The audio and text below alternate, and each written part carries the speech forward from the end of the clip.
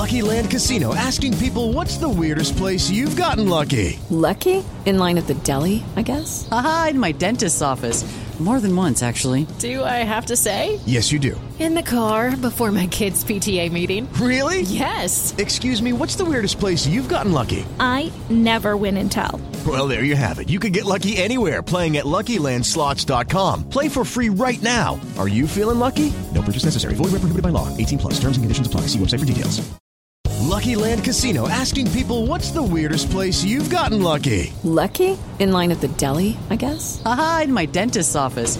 More than once, actually. Do I have to say? Yes, you do. In the car before my kids' PTA meeting. Really? Yes. Excuse me, what's the weirdest place you've gotten lucky? I never win and tell. Well, there you have it. You can get lucky anywhere, playing at LuckyLandSlots.com. Play for free right now. Are you feeling lucky? No purchase necessary. Void where prohibited by law. 18+. Terms and conditions apply. See website for details.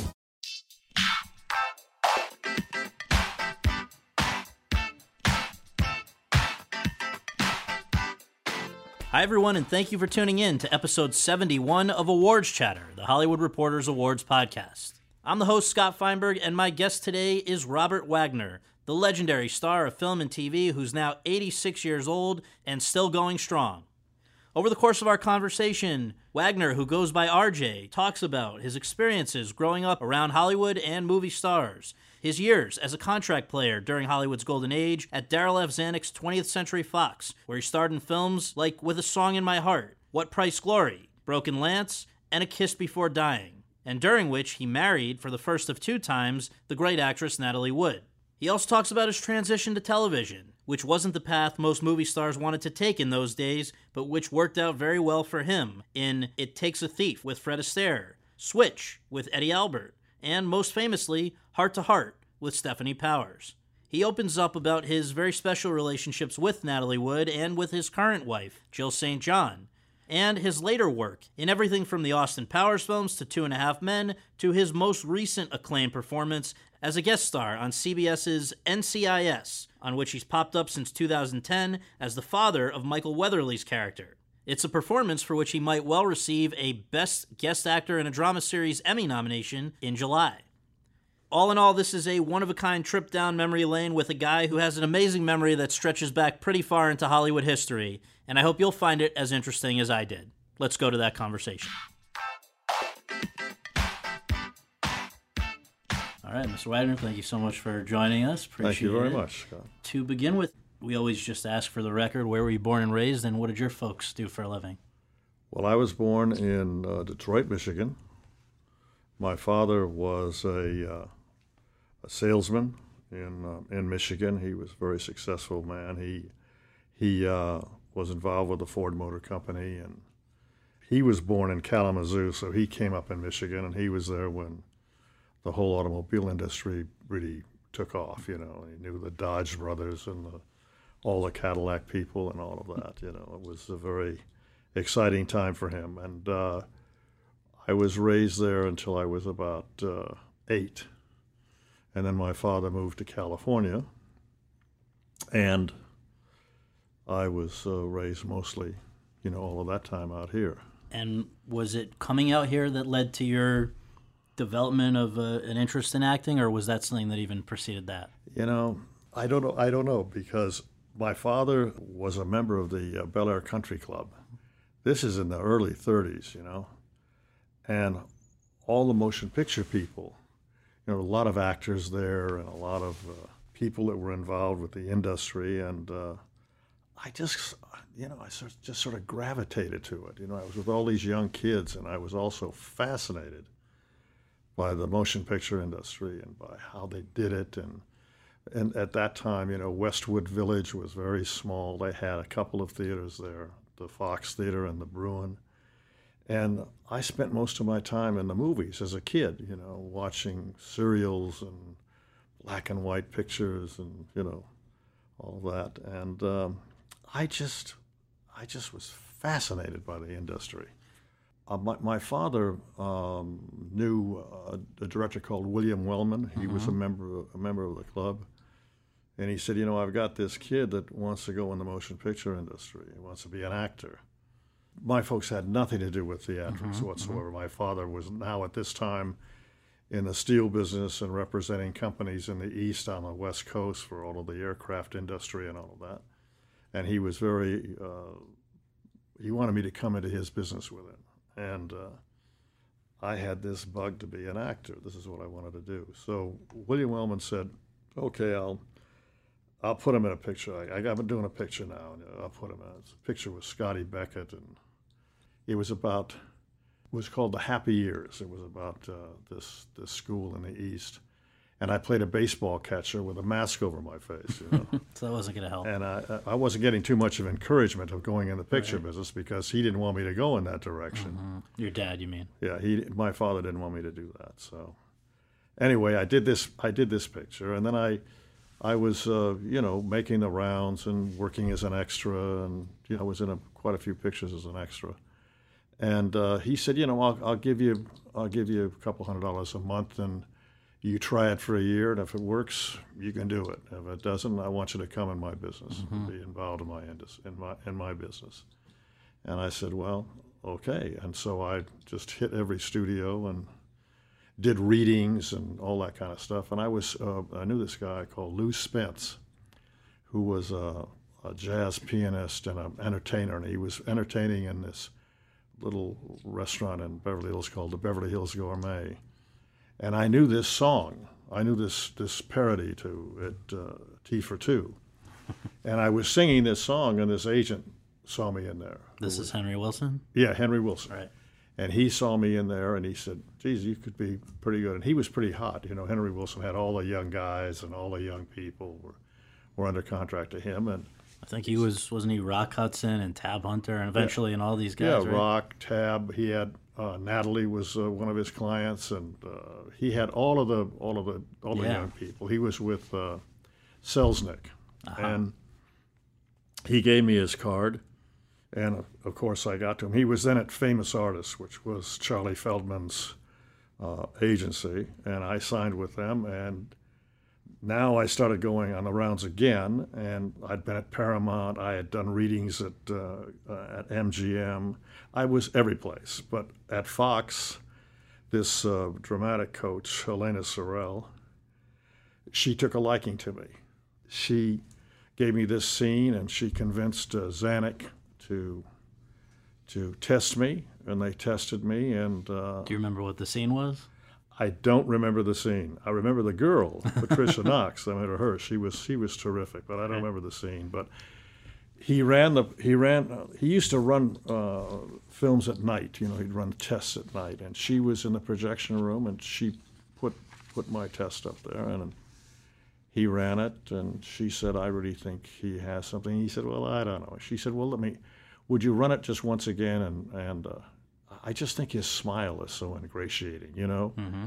And she said, I want to just point out a couple things. And so he said, well, if you think that much of him, Helena, we'll sign him. So they signed me to a 6-month contract, $75 a week. And you were in the system. And I was in the business. So what did that mean at that point when the studio system's still working for people that are trying to maybe imagine what that all entailed, the way they develop young stars? What were you now thrown into? The thing is, Scott, at that time, if you could get under contract to a studio, that was a very big step in the right direction. And they had talent scouts out, combing the United States and all of that. The biggest contract studio was MGM. They had the most of the young actors. Warner Brothers had a lot. Columbia had a lot of young actors. And Fox had, I think there was about maybe 75 of us over there, And we were in the business, and we could do anything. The studio was open to us. So I was all over that place. I was in the editing rooms, and I was in the movies. They would offer things, though, like acting classes and things for the young. Everything was available to you. Yeah. Fencing, riding. They had a small theater group. They had singing lessons. They had vocal lessons. I went to a wonderful teacher at MGM, a vocal coach called Gertrude Fogler. Wonderful lady. And I think she was brought in there to, help the silent screen stars then, learn how to speak and to handle their voices. And she might have been brought in for John Gilbert. That's what I heard, but I wasn't sure because John Gilbert had a very good voice, you know? I think that had been the legend that was not true, right? That was why he couldn't make the jump. But so I know that at other studios around the same time, it was the folks like Rock Hudson and Tony Curtis and other people were coming up roughly around the same time as you. Who were the other people at Fox? Well, Rock and Tony were at Universal. Who were the other ones that were coming up at that time? Tab Hunter. Geez, there were quite a few guys. There was quite a few people. And for you at Fox, though, were there some that you were particularly close with, who you were being groomed with? Not too much, you know. I kind of had. I got some very good breaks at Fox. Very good. I got a break doing a picture called "With a Song in My Heart," and Walter Lang directed it, and I did this scene with Susan Hayward, and it just worked out so beautifully for me. You know, the picture came out, and everybody said, "Who was that guy?" And we should say you played war veteran, hospitalized with shell shock, and Yeah. it was only a few scenes, as you say, but it really changed a lot for you, right? They took you more seriously after that? Yeah, well, the editing was, the picture was a success. I said to Mr. Zanuck, I said, geez, this is a pretty small part. I don't have a. He said, yes, but if it works, people will walk out of the theater and they'll say, who was that guy? And that's what you want. And that's what happened. And the young fans, the wonderful fans across the nation picked up on me, and I started to hit the fan magazines, and, I was the star of the year and all of that. And Fox was behind me so much, they really, when I went in there, I didn't know anything. I was so green, it was unbelievable. And they took me off the street and taught me how to stand in front of a camera, and every time I had a chance to do a test, I took it. I tested Marilyn Monroe. I did her test because she was under contract at the studio at that time. So when the test was with her coming to the studio, or about testing her to see if they wanted to put her under contract. Yeah, she did 2 tests, and I did both of them with her. But I'd do anything. I was just there to learn what it was all about. Did you see any immediate potential in her? Well, I mean, she was very, very attractive and so sweet and so marvelous. My wife, I was married to Marion Marshall, who was under contract at the studio. They were called, Marilyn and Marion were called the 2 M's. They used to take us all down to downtown to the courthouse to have our contracts approved. So a certain percentage went into savings accounts and things like that. And they took them down there. They were the 2 M's. I remember that in the paper, the 2 M's. Now, one of the other things they would do at that time is that if you were a up-and-comer, they would pair you with another up-and-comer on these sort of fake dates, right? Did you have a lot of that? Yeah, well, they had the publicity department, and one I can think of is Rita Moreno was under contract to Fox. And we went out on several dates together, and we'd go out and they'd photograph us. We'd have dinner and they'd put it together and all that. And then she'd go her way and I would go mine. Right. She was involved at that time. I think I had read or seen Laurie Nelson, Deborah Paget. You had a whole not Laurie, a bad thing Debbie, to have to go. I had out a lot with of fun with them. They were great. But what's interesting to me, so 52 you have With a Song in My Heart, then also after I think What Price Glory for John Ford. Yes, that was a very great experience to work for him. And you had the departure of the character from the movie was pretty memorable as well, right? Who do you die in the arms of? Oh, yes, that was so exciting. I was a great fan of Jimmy Cagney's. And I had known him without being in the picture business because he was a great horseman. And I had been around horses all my life. And I got a job jogging his trotters. So I had known Jimmy Cagney. And of course I knew who he was. And, there I am working for John Ford and dying in Jimmy Cagney's arms. And I thought, oh, man, I have died and gone to heaven. Right. I guess that year as well, just to show what a crazy year that must have been, you did the first of these 2 movies with Clifton Webb. The next was the following year. Stars and Stripes Forever, and then which was the one that I think you were formally nominated for the Golden Globe, Most Promising Male Newcomer, and then Titanic. So, A, what was he like? But B, I think you also started another important relationship in your life out of Titanic. I think you're referring to the fact that I met Barbara Stanwyck. Right, which I don't think was really known until you wrote your memoir. No, I didn't bring anything out about that. That was never discussed until I addressed it in my book. And she was just such a wonderful woman, and I was so fortunate to have this relationship with her, and she was... 4 years. Oh, you said it was the first time you were in love. Yeah, I was really... that was a big thing in my life. Great time. What do you attribute it to? Because, I mean, you were 22, she was 45. That's such a discrepancy, but you really were both extremely into it. Yeah, we were. And it was a big thing for me and for my life, because I think the fact of being in love with an older woman was a tremendous thing for me. And, of course, she was this marvelous actress, and she gave me a lot of confidence in my life and in my work, but mostly in my life, because she cared for me. And I talked to her about, obviously, if I got a script, how to do, ideas about that, but for my life, for what she gave me as a human being, something that is in my heart and will always be there. And I read in the book you were saying that even something, a lot of people instantly recognize you from your voice. If not, even if they didn't see you, they'd know your voice. And part of that, didn't she kind of encourage you to deepen it a bit? Yes, she did, because when I started, and I was young, my voice was pitched up high, and it was sort of the thing at that time anyway, and my diction was not really very good, and she was able to make me realize how to be able to take a sentence or a line and make it work for me. And she was, as I said, she gave me so much, and she really cared for me, and it was a fantastic time for me.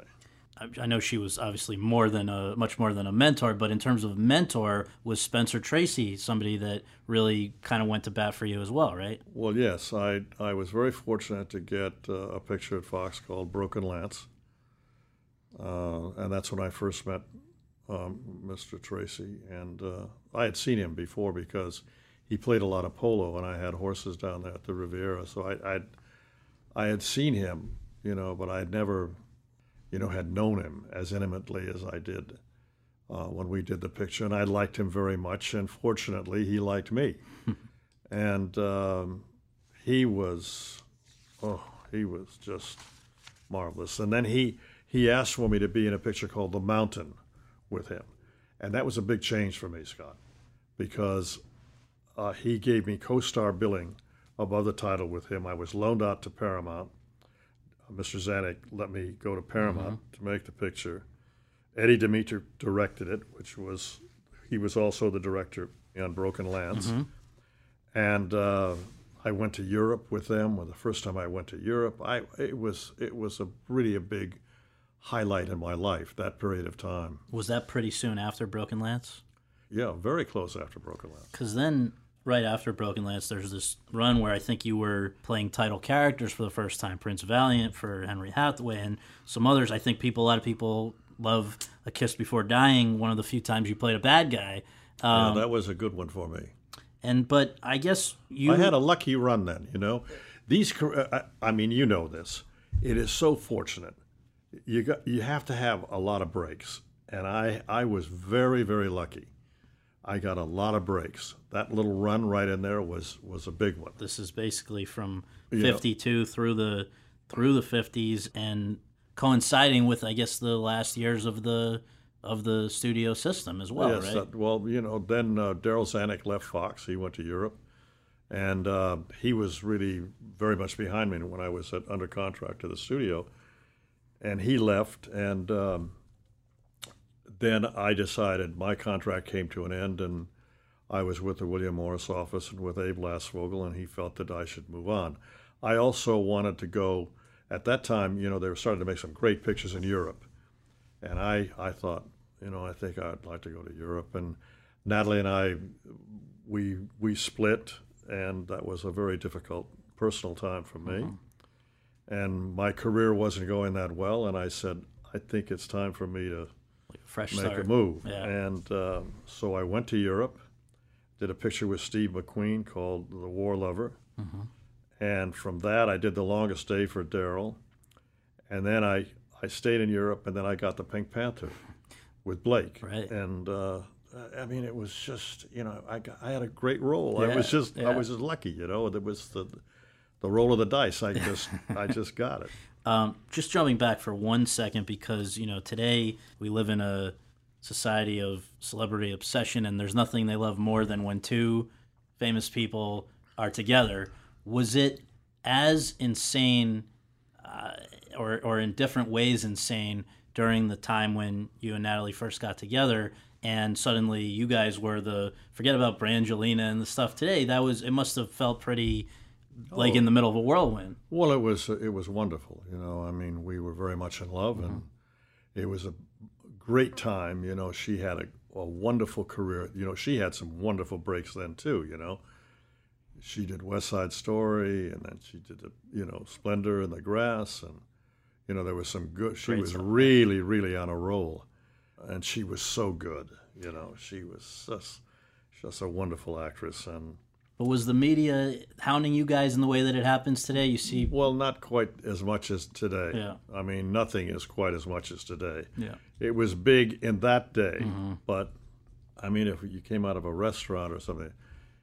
We knew all the photographers. Would you mind if we took a shot?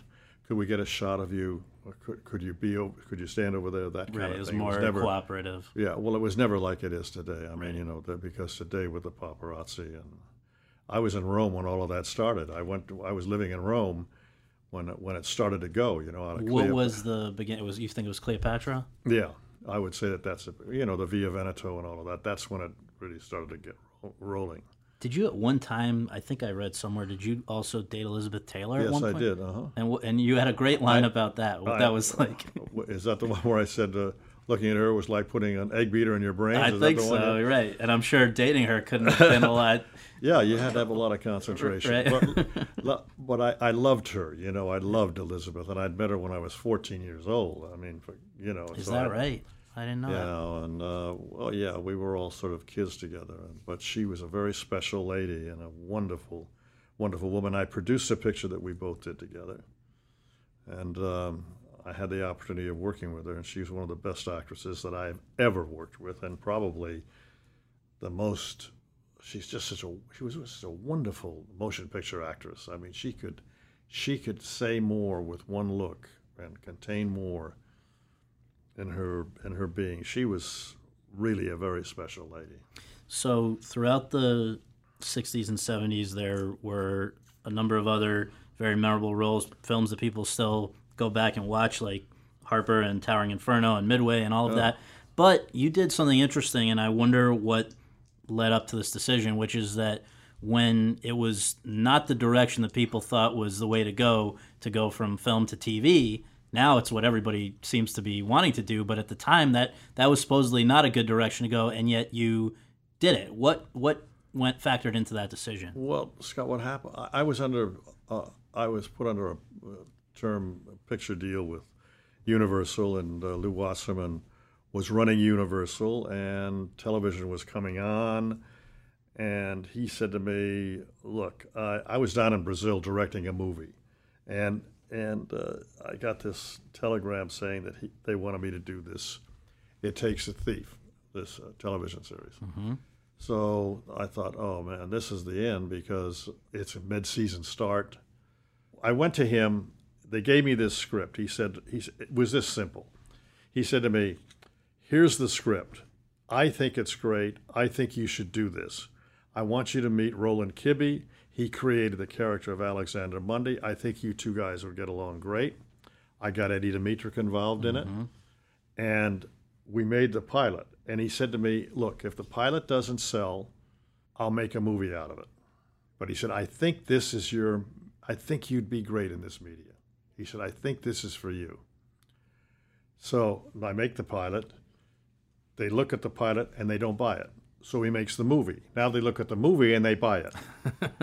And now I go on the air. Right. Mid-season, and I think, oh, this is going to be the end. Well, it was a big hit. Right. It was the beginning of this whole It was a universe. wonderful character, you know. Alexander Mundy was one of the greatest characters that could be designed for television. It's just perfect. It's a perfect character. We should remind people this is espionage kind of comedy, right? It was terrific, and I'd love to do it again. I'd love to play the Fred Astaire part and get some wonderful girl or young actor to play Monday. But, well, let's note. So Fred Astaire played your father, and he was somebody you also went back a long way with. yes, I did. Yeah, a long way. He had been sort of a mentor.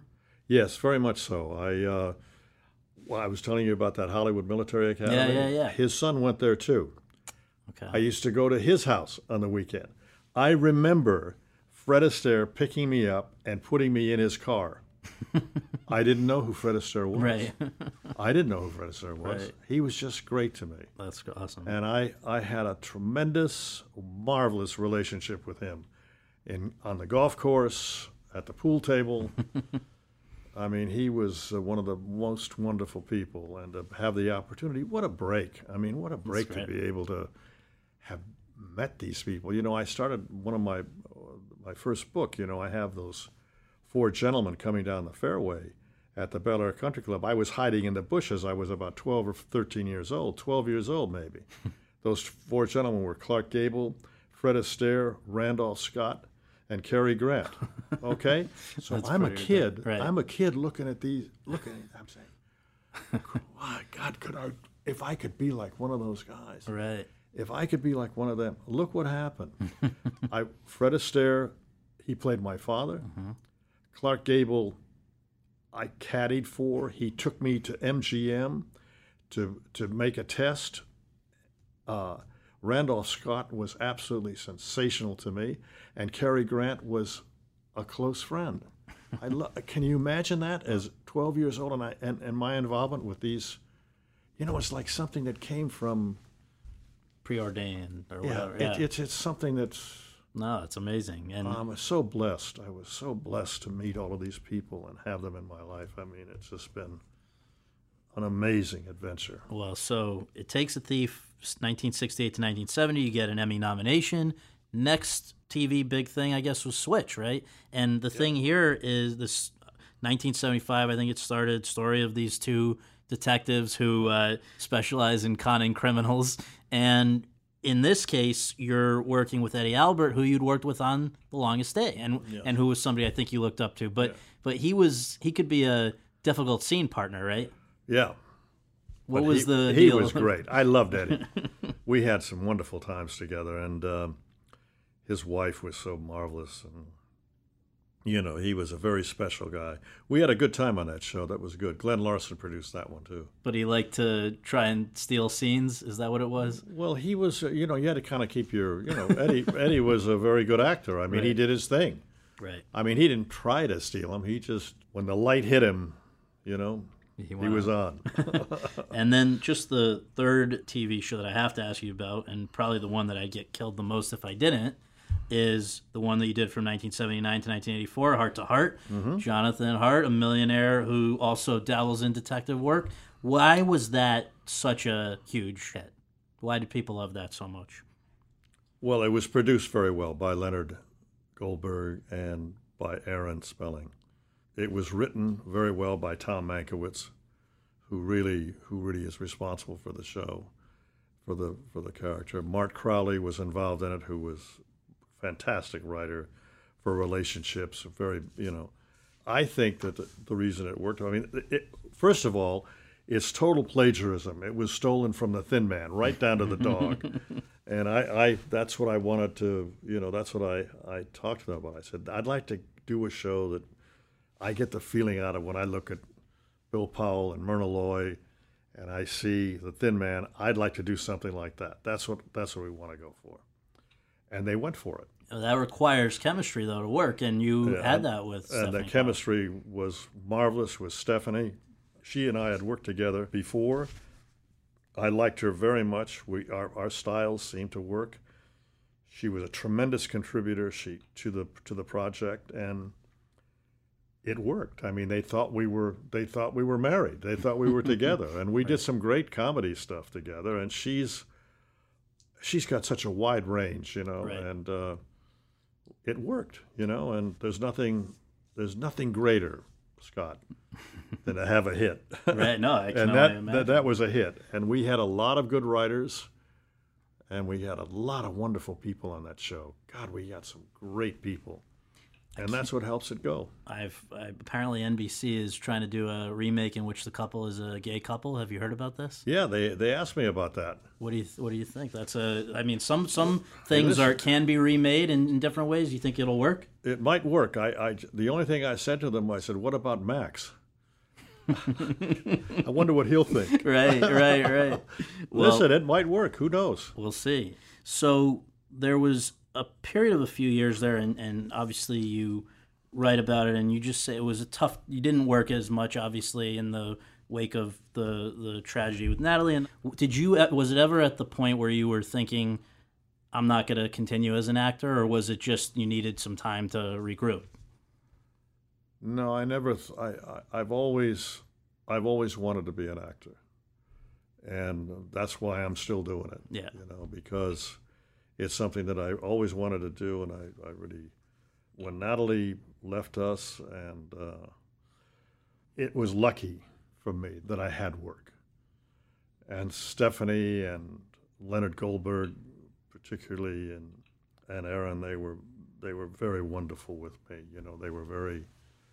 And I went back to work, and it really saved me, a lot. That and my 3 children, and I got breathing again. Thank God I had it. Yeah, thank God I had it.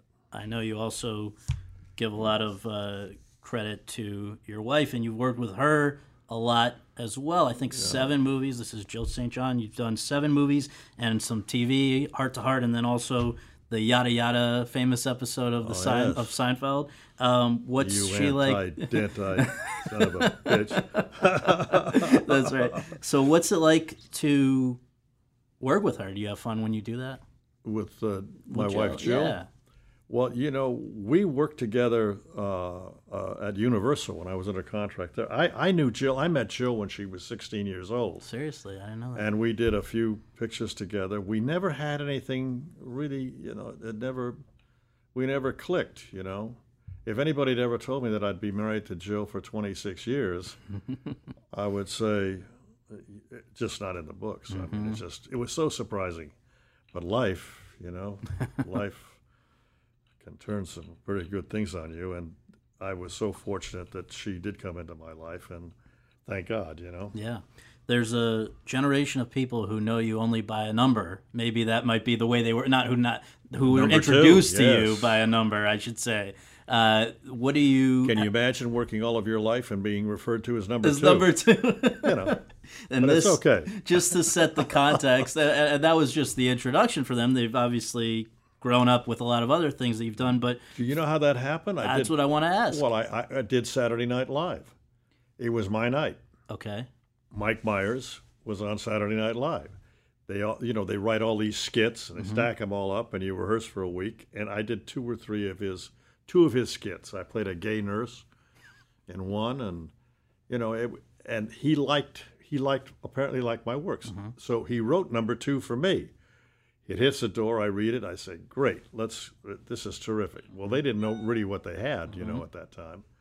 They had no idea. Right. I mean, can you imagine them looking at the film, the rushes on that? On Austin Powers. What is going the first on? one, what right. the hell is happening here? So I do number 2. Look at that. That opened up what a break that was. And Scott. 3 of them in the end, right? Yeah. I mean, what a break that was. All of a sudden, this character. I was in France. I was in a little town outside of Paris. I look out the window, and there's about 10 kids out there, and they've got 2 fingers up and holding a patch over their eye. I mean, it's amazing what happens with motion pictures and how they are all over the world. I just did a picture. As a matter of fact, I did some looping for it the other day. I did a picture with Glenn Close called "What Happened to Monday," and I was in Romania, okay, and I'm in the lounge leaving to fly to Istanbul and all of these girls are saying, "Oh, Mr. Donoso, Mr. Donoso, that's you," and that's the character that I play. Of course, we're coming. And the impact of the motion picture business and TV now as well. And TV, it never stops to amaze me. Yeah, it just never stops to amaze me. It's great. So in the last few years, you've done a fair number of these guest appearances on not only NCIS but also 2.5 Men and some other stuff. And I guess before I ask you specifically about particularly NCIS, I just wonder what it's like to be a guest actor and to come into these universes that are already up and running. Is it fun? Is it intimidating? It's intimidating and very nerve-wracking, because they're so sharp, they're so up, they've got it so together. And I've had that experience. I've been in that position too with Heart to Heart and these different shows. But when you walk in and you step into that, I mean, it's like with NCIS or any of the other ones. I mean, those people, they know that character so well. It's so well written for them. And believe me, for me, yes, it got me very anxious. But even though you've been doing it since like Streets of San Francisco, you've done guest appearances for a while, right? Yes.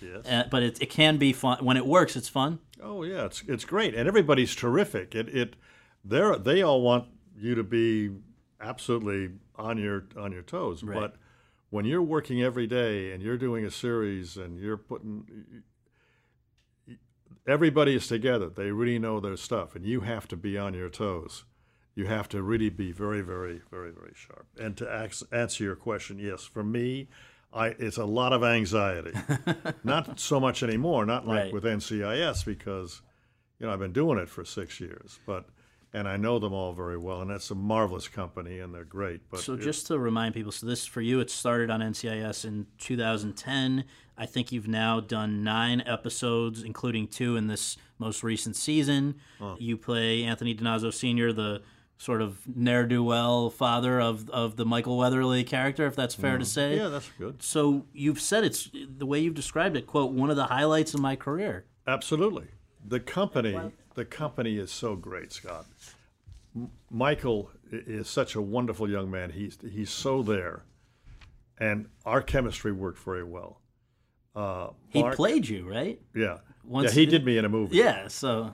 Mark is a wonderful, wonderful man. They run a great company. The people that write it, George Schenck and Frank Cardia, I mean, they wrote this character so well. We talked about it a lot. They've written some really, really great things for me and developed this character. And, the directors are wonderful and the producer is great. It's just been a joy for me to have this in my life. Well, they've given your character some funny predicaments over the years. I think one of them, you're found in a car with a dead body. There's all kinds of stuff. And then this season, though, the real, I think, meatiest of the 2 episodes was Reasonable Doubts, right? That episode where you're there with a homeless woman who may be more than meets the eye, right? Yeah, I thought that was really so well written, and it gave me a great opportunity to be able to let some things out about the back life of Anthony DiNozzo Sr., which reflected on Tony Jr., on Jr. And the way it was directed by Tom Wright, and it worked. And the lady that played the woman that came up to me, she comes up to me and she calls me Daddy. And it's not so far-fetched because, I'm taken by her. And she moves me, and she was very, very good in Marla Walters. She was so very, very good in the character, and it all seemed to come together, and I'm very proud of it, and it was a great opportunity for me, and They all made me look the best I could look and photograph. I know it also meant a lot to Michael that you were part of his last episode at the end of the season finale, because he's now left the show. Do you, can you shed any light on that one? What that day was like with knowing it was, or that making of that episode? That was a very emotional day, Scott. That was a very, very emotional time, because he had been on the show for 13 years. That's a long time. I was standing with the cameraman, Billy Webb, wonderful artist he is, and he said, I probably have done 10,000 shots with you over the period of time. And you think about it, and he probably has. Yeah. It's a lot of work and a lot of relationships. See, all of them, they all care for each other. It's a family. And, they have great respect for each other, and they took me in, and I'm part of it. Yeah. And I'm very proud to be a part of it as well. So just winding down here, I've got to ask you, you've now written 2 books in the last, I think, certainly in the last decade. Mm-hmm.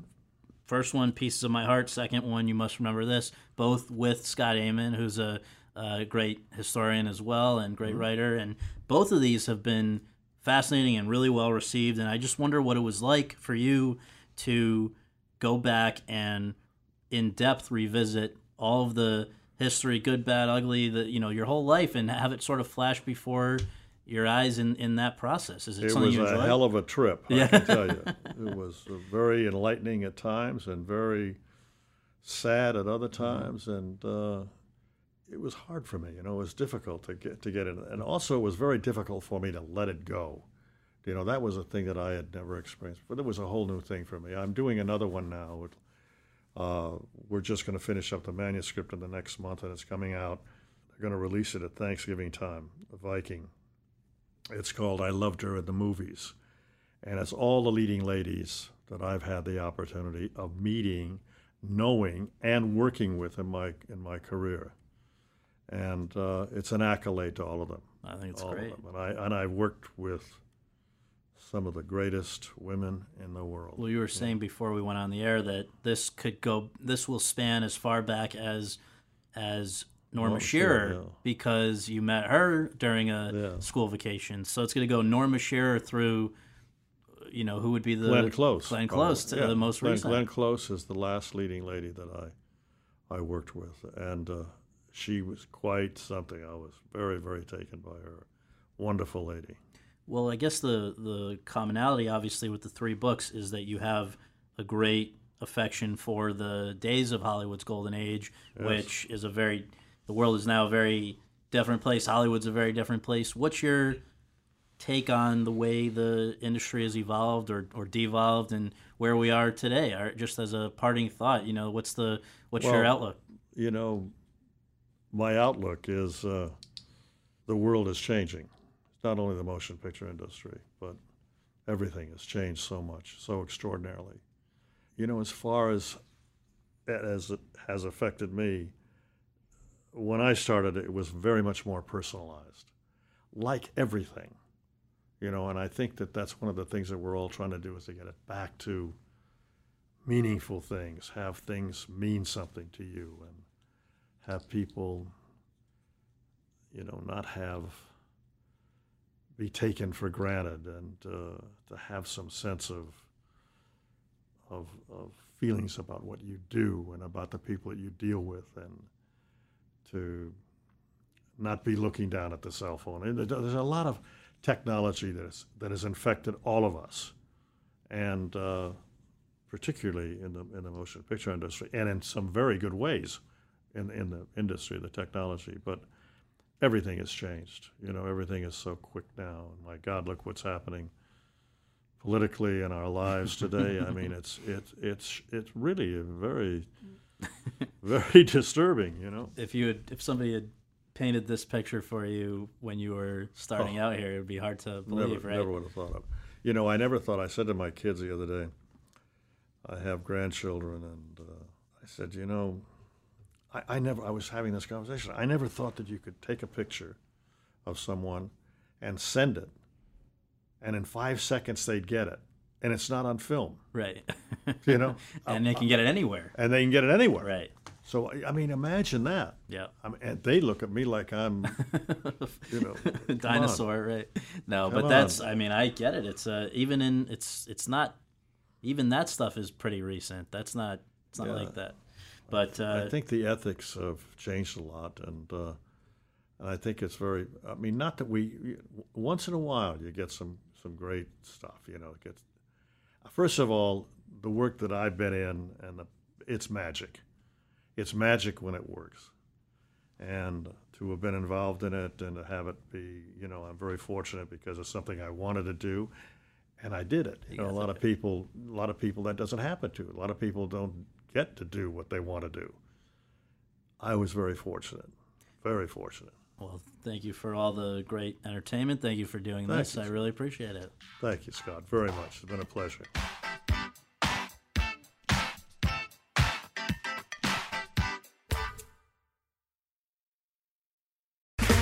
Okay, round 2. Name something that's not boring. A laundry? Ooh, a book club.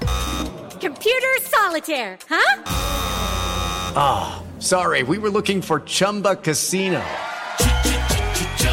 That's right. ChumbaCasino.com has over 100 casino-style games. Join today and play for free for your chance to redeem some serious prizes.